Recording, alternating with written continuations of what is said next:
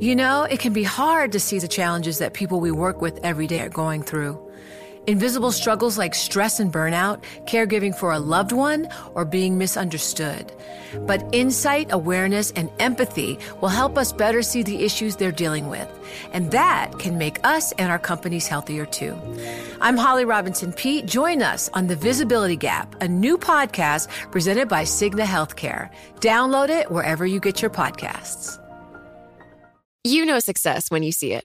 Or you think you do. The people in the spotlight.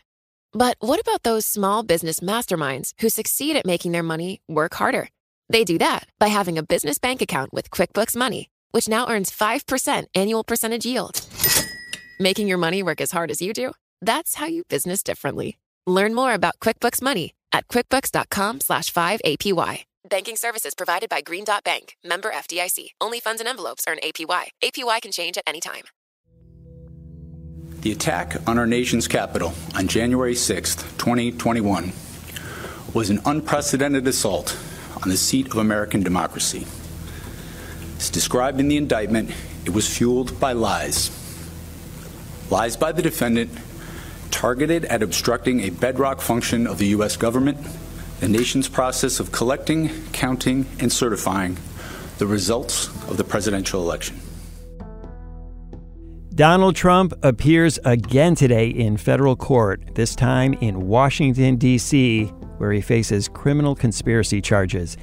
It's the third criminal case against the former president and possibly not the last.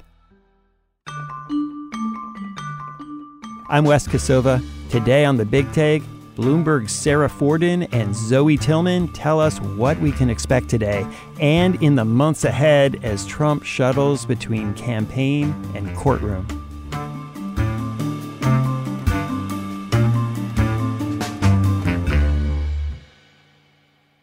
Sarah, this one feels a little bit different. There's been a lot of conversation about how the New York case involving hush money is very specific.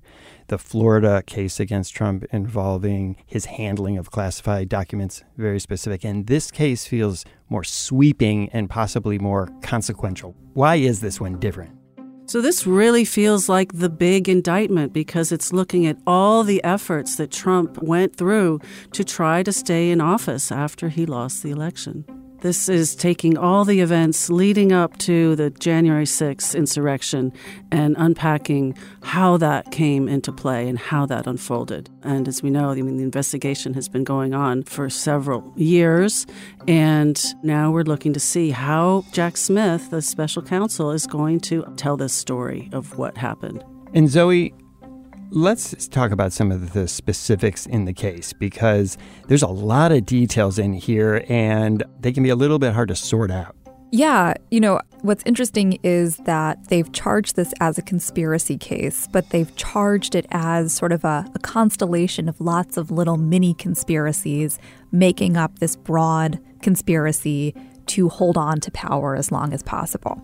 And so it's not as if they've said, trying to pressure the vice president, that's it. That's the offense. They're saying that in totality, all of these things made up the conspiracy.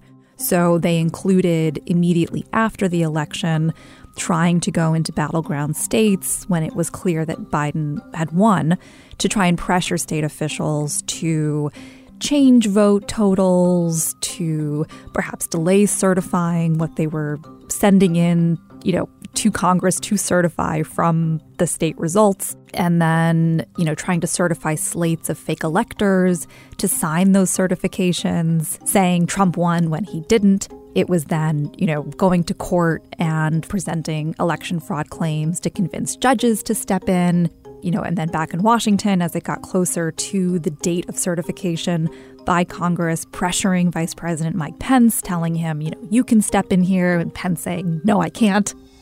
The indictment does not charge him, we should say, with inciting the riot at the Capitol. It does not charge him with that. It blames him for it, certainly. Now it is up to Congress to confront this egregious assault on our democracy. And after this, we're going to walk down, and I'll be there with you.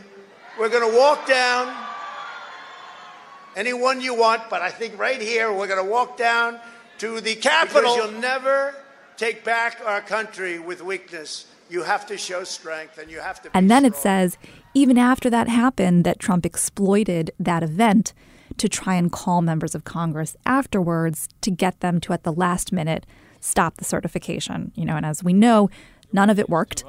Congress certified the election. Votes for President of the United States are as follows.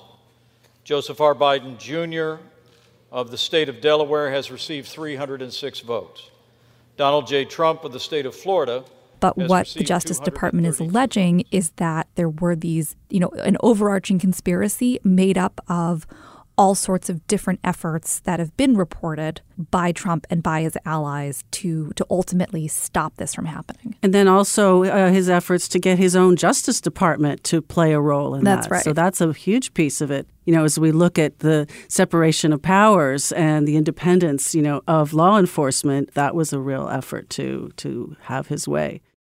The most serious charge against him, obstructing an official proceeding, carries up to 20 years in prison, but we would expect him to face nowhere near that if he's convicted. He's a first-time offender. Those maximums can be sort of misleading in how we think about consequences. But, it is certainly accurate to say that given the totality of what he's charged with, the 20 years, the other offenses carry between 5 and 10-year maximums, he would certainly be very likely to face months or years in prison if he's convicted. Zoe, you mentioned that the special counsel Jack Smith, who's bringing this case, didn't charge Trump with inciting the mob that then went into the Capitol. There'd been a whole lot of talk about whether Trump was responsible for that. Why didn't Smith make that part of a charge? There had been a lot of speculation ahead of this that trying to charge him with something like seditious conspiracy or insurrection or incitement would be even harder than the case that they're making, which is by no means a simple or easy case. It's certainly unprecedented, it's novel, it's extraordinary. But getting into sort of the political motivations is a different question from what he was, trying to achieve, if that makes sense.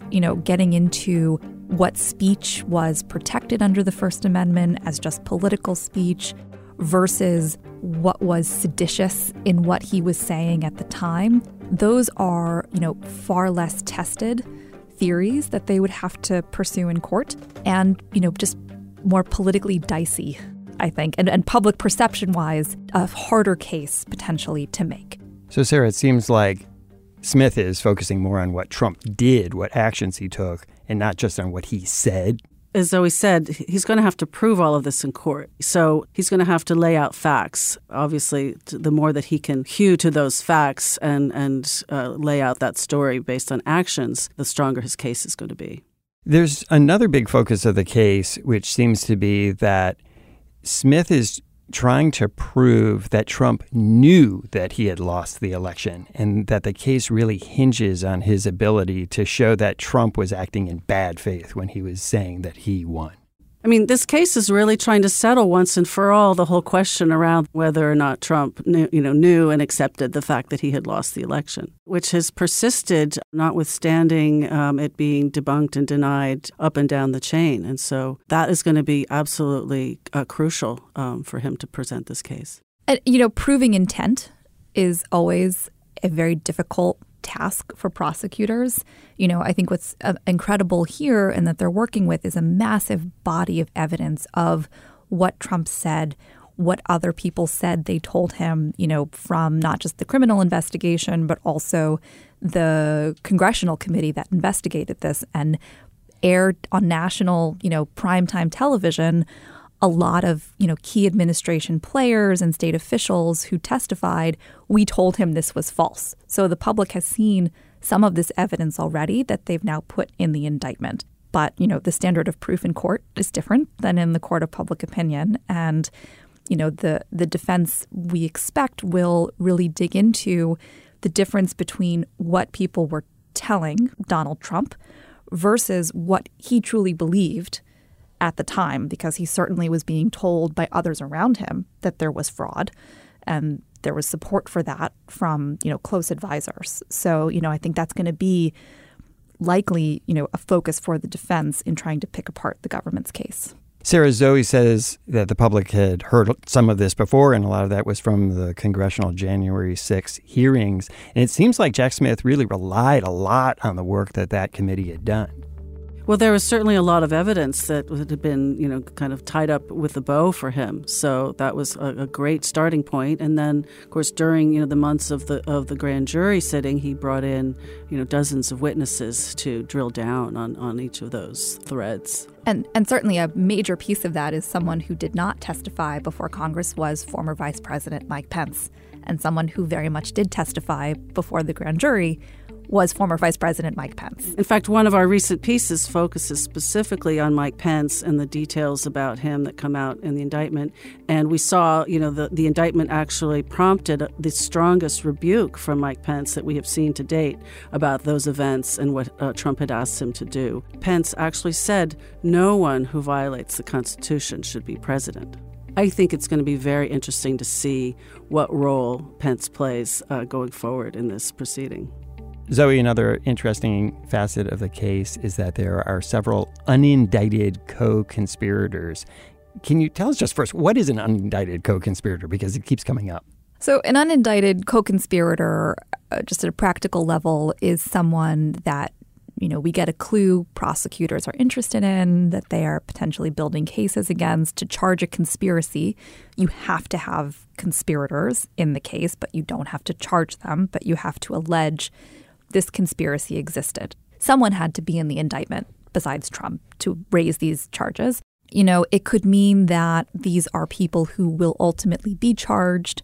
It could mean these are people that prosecutors are hoping to cut a deal with. And, it puts them on notice. And, in conversations with the lawyers for some of the people who are, quite obviously referenced in the indictment as these unindicted co-conspirators. For instance, conservative attorney John Eastman, his attorneys said to me, it's obvious that's who they're referring to, even though they don't name him. But this lawyer told me they didn't get notice from the Justice Department that they were going to refer to John Eastman.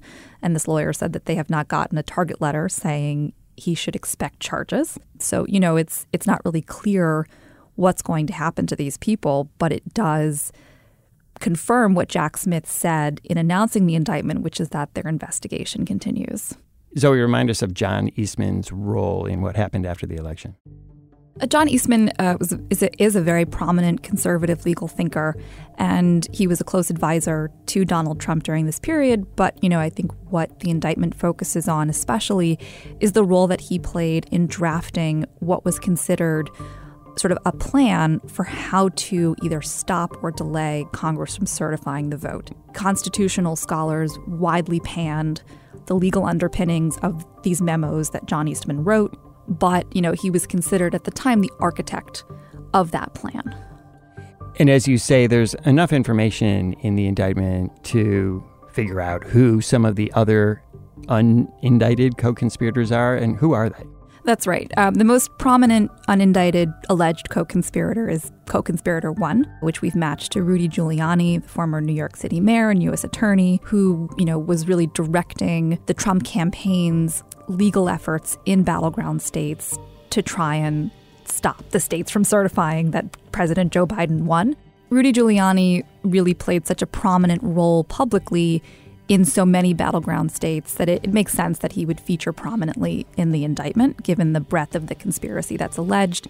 The other individuals that we've identified include Sidney Powell, another prominent conservative attorney who was also involved in a lot of the legal efforts and brought unsuccessful court challenges. There's also Jeffrey Clark, who was a senior Justice Department official at the time and an ally of Donald Trump, even as almost everyone else in the Justice Department was trying to stop what the president was trying to do at the time. At one point, Trump considered installing Jeffrey Clark as the acting attorney general. There was also Kenneth Chesebro, another attorney involved in sort of the state operations. And we always want to be careful in naming someone who has not been charged. And so what we did is the indictment features for the 5 individuals that we've confirmed, quotes and other information that squarely matches what's already publicly known about what they did in the post-election period. And we've also independently confirmed those names as being who those write-ups in the indictment are meant to refer to. There's a sixth person who's mentioned that we have not confirmed yet. And what do the people we've been talking about say about all this?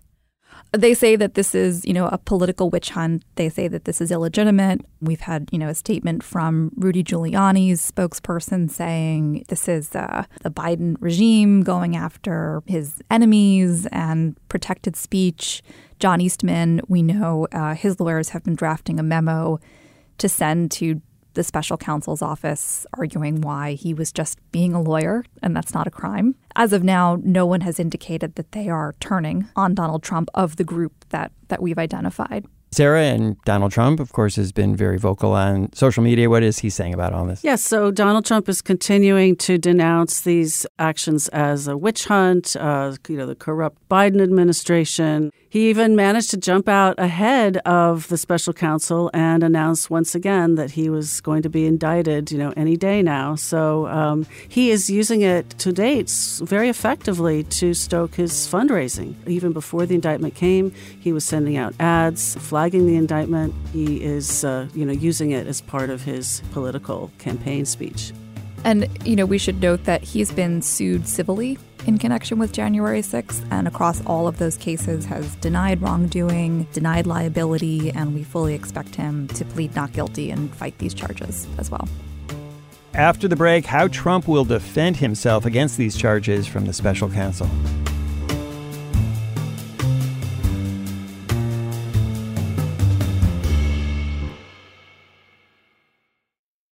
The countdown has begun. This May, 1,000 global leaders will gather in Doha for the Qatar Economic Forum powered by Bloomberg, held in conjunction with our official partners, the Qatar Ministry of Commerce and Industry and Media City Qatar, and premier sponsor QNB. Join heads of state, influential ministers, and leading CEOs to make new connections and gain unique insights. Learn more at QatarEconomicForum.com.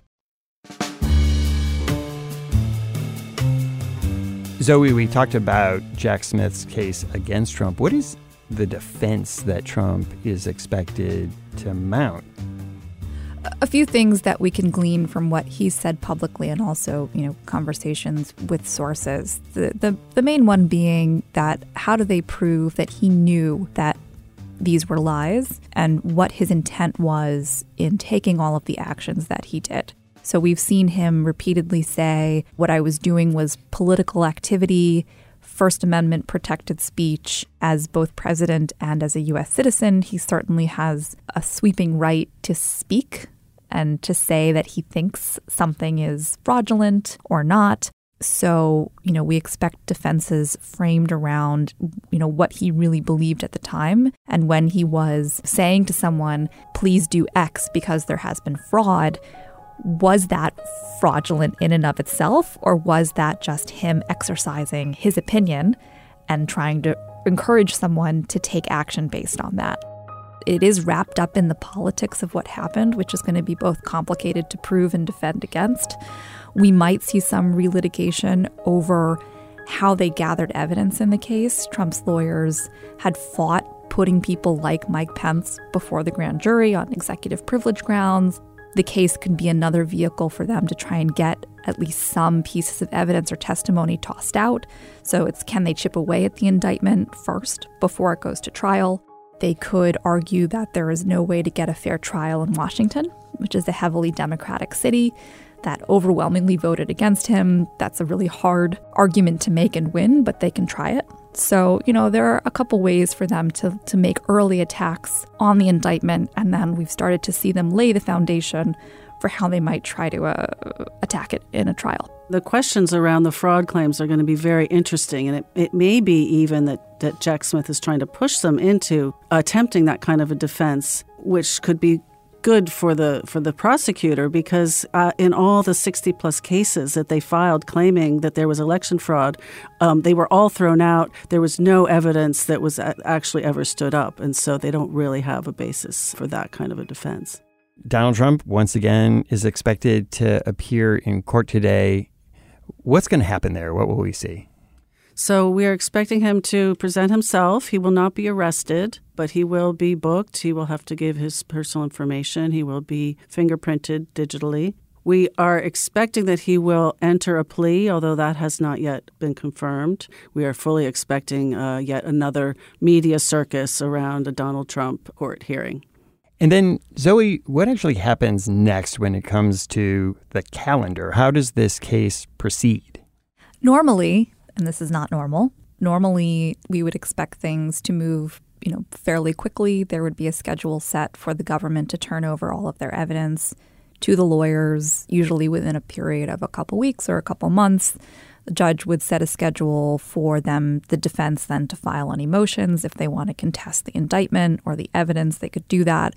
They would argue over that, and then we would have a trial date on the calendar, and things would move at a fairly steady clip. The complication here, of course, is that this is now the third criminal indictment against Donald Trump.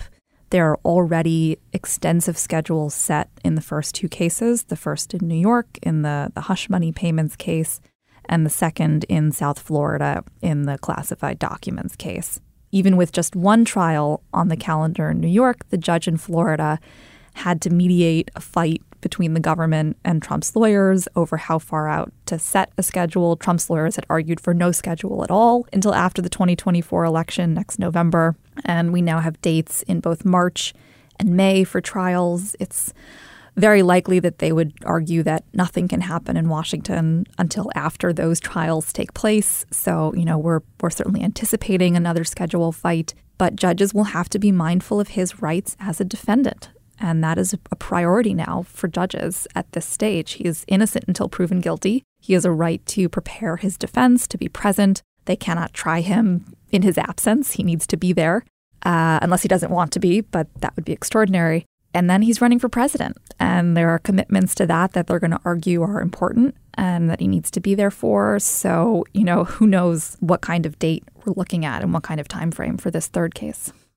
And Sarah, to complicate things even further, there's the possibility, even the likelihood of a fourth indictment in Georgia. Can you catch us up on that case? Absolutely. All eyes are now going to turn to Atlanta, where the Fulton County District Attorney Fani Willis has already signaled that she is preparing to move on bringing charges in the first 3 weeks of August. She is also investigating efforts to overturn the election, so very similar fact patterns to what Jack Smith is alleging.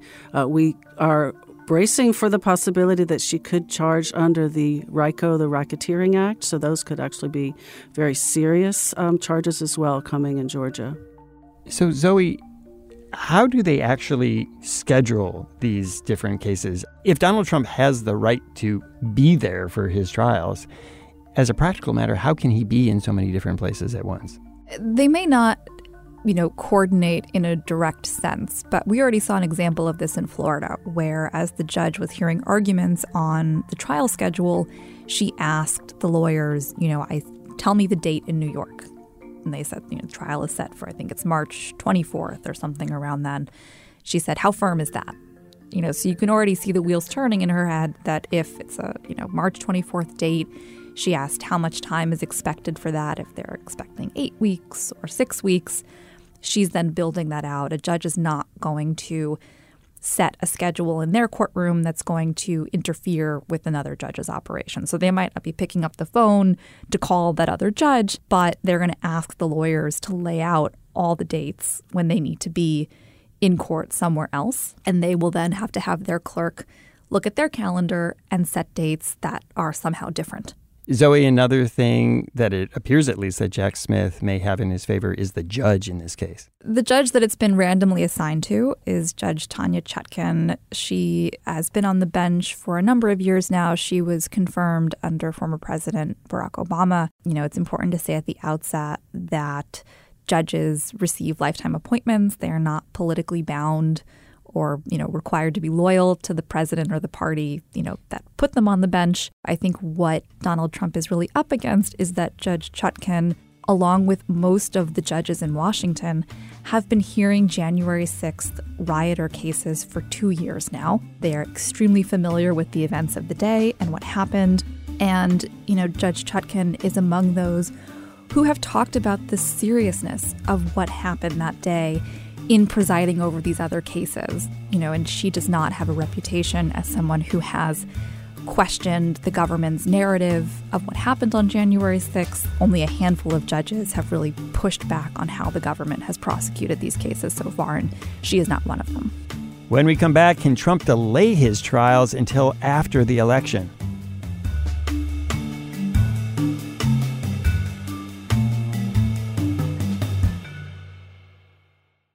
The countdown has begun. From May 14th to 16th, 1,000 global leaders will gather in Doha for the Qatar Economic Forum powered by Bloomberg. Join heads of state, influential ministers, and leading CEOs to make new connections, gain unique insights, and uncover valuable opportunities in one of the world's most rapidly rising regions. Request your invite for this exclusive event at QatarEconomicForum.com.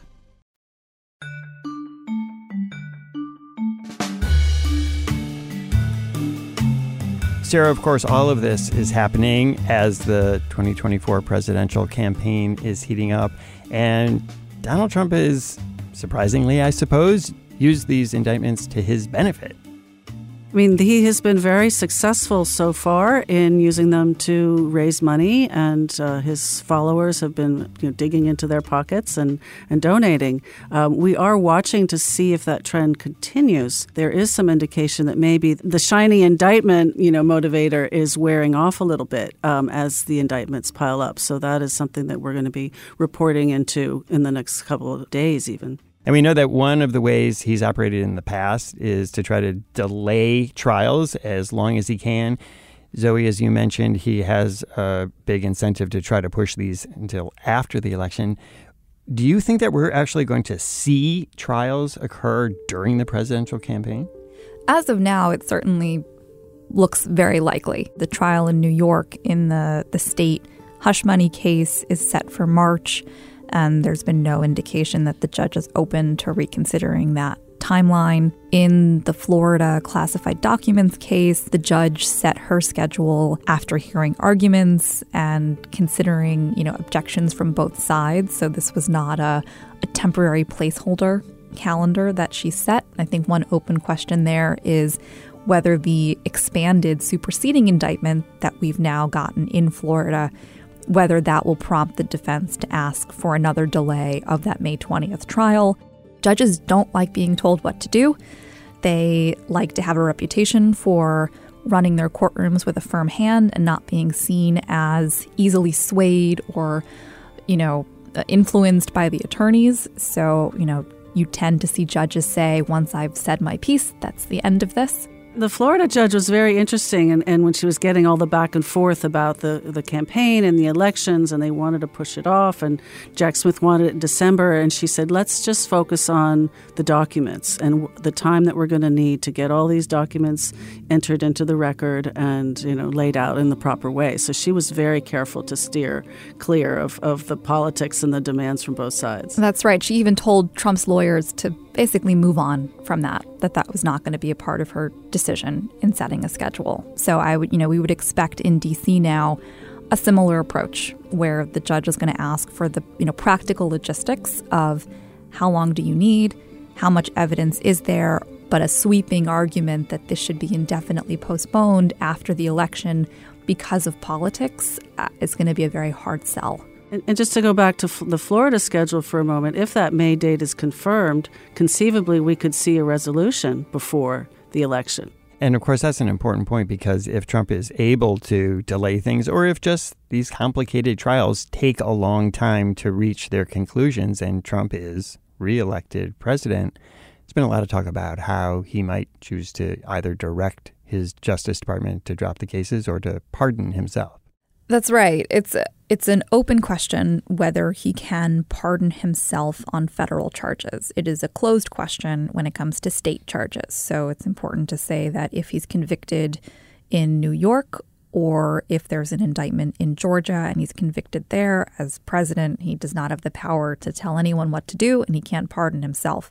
On federal charges, in theory, it's possible that he could pardon himself. The president has pretty much unfettered power to pardon anyone, but, it would certainly be extraordinary, and legal scholars would have a lot to say about it. If these cases are pending and he tried to direct the Justice Department to stop them, it would trigger all sorts of legal and political mayhem. So there are a lot of different uncertainties and possibilities of what happens if he wins. And it just shows how much we really are in uncharted territory with these cases and with this scenario. Absolutely. Zoe, obviously there's just so much to keep track of, even just trying to put it all down on a calendar. As you continue to report on this, what are the things you're most watching for? Right now it is the schedule. It is literally plotting dates on a calendar, or in my case, on a very intense color-coded spreadsheet. Knowing when different filings are due in court, we want to make sure that we're covering in the totality what both sides are arguing in court, and then how that matches with what Donald Trump is saying publicly and on the campaign trail. It's, being in the courtroom. A downside of federal court proceedings is there are no cameras in the courtroom. And so making sure that we have eyes on not just what the lawyers are doing, but how the judges are handling these cases. So, from the perspective of a legal reporter, it really is just making sure we're reading everything, watching everything, and just managing those logistics on our end. It is, once it's indicted, it's all on the public record now. The question now is, how do they prove it? And how do they defend it? And what does a judge and a jury do with all of it? Zoe, Sarah, thanks so much for speaking with me. Thanks for having us. Thanks for having us. Thanks for listening to us here at The Big Take. It's a daily podcast from Bloomberg and iHeartRadio. For more shows from iHeartRadio, visit the iHeartRadio app, Apple Podcasts, or wherever you listen. And we'd love to hear from you. Email us questions or comments to bigtake@bloomberg.net. The supervising producer of The Big Take and the producer of this episode is Vicky Vergolina. Our senior producer is Catherine Fink, with additional production support from Mo Barrow and Raphael Amsili. Our original music was composed by Leo Sidran. I'm Wes Kosova. We'll be back tomorrow with another Big Take.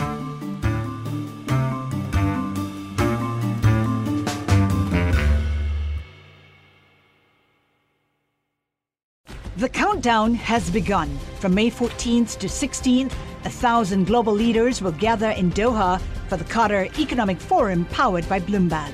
Join heads of state, influential ministers, and leading CEOs to make new connections, gain unique insights, and uncover valuable opportunities in one of the world's most rapidly rising regions.